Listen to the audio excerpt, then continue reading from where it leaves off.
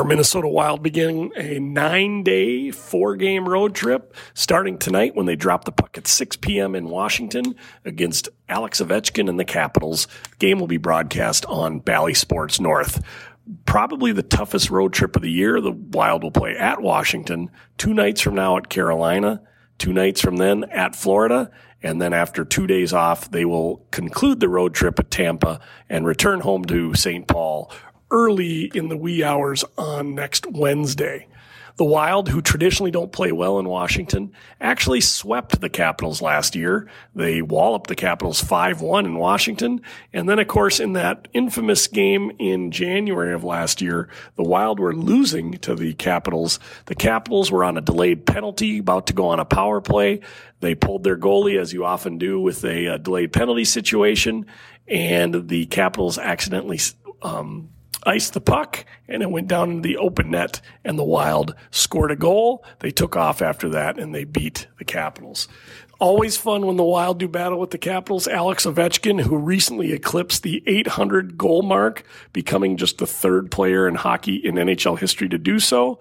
He, of course, is playing against his Russian counterpart, Kirill Kaprizov. Interestingly enough, Kaprizov, we thought, scored his 100th goal of his career the other night against Phoenix, but it was ruled offsides and the goal was disallowed. So Kirill sits at 99 goals. Kirill's had a great start to his career, but think about it. He's about to get 100 goals. Ovechkin is 8 times that many. Phenomenal. Kirill probably almost certainly won't reach that mark. Keep in mind, Kirill started his NHL career at age 24. So he is clearly at a disadvantage to try to catch an 800 goal mark, and it's quite premature to put Kirill in that company. Anyways, as I said, the Wild are going for their 3rd win in a row. And this is the 4th straight game where the Wild are fielding a completely healthy lineup. So that means the same lines as usual. Sam Steele will center Kaprizov, Zuccarello. The second line will be Eriksson Ek centering Greenway and Foligno. Of course, that's the identity line. Hartman will be centering Goudreau and Boldy. Boldy fresh off that 7-year, $49 million contract.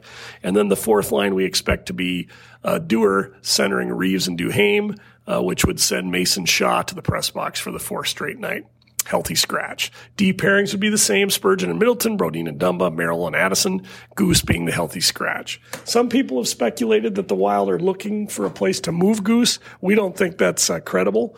While Goose would much rather be in the lineup, Goligoski is valued, and they have one injury to their D pairings, and they'd have to draw him in, and he would be a much better choice than someone they'd have to call up from Des Moines. So unfortunately for Goose, more time in the press box is a healthy scratch, but it's needed insurance for the blue line for the Wild. In net, the Wild will continue their every other rotation. The Flowers started and beat the Coyotes the other night, so Gus will be back in net tonight. The Bus, since November 19th, is 9-2 with a 1.64 goals against and a .939 save percentage, playing the best hockey since that time in the entire National Hockey League. Part of that is Gus. Part of that is a structured defense the Wild are playing.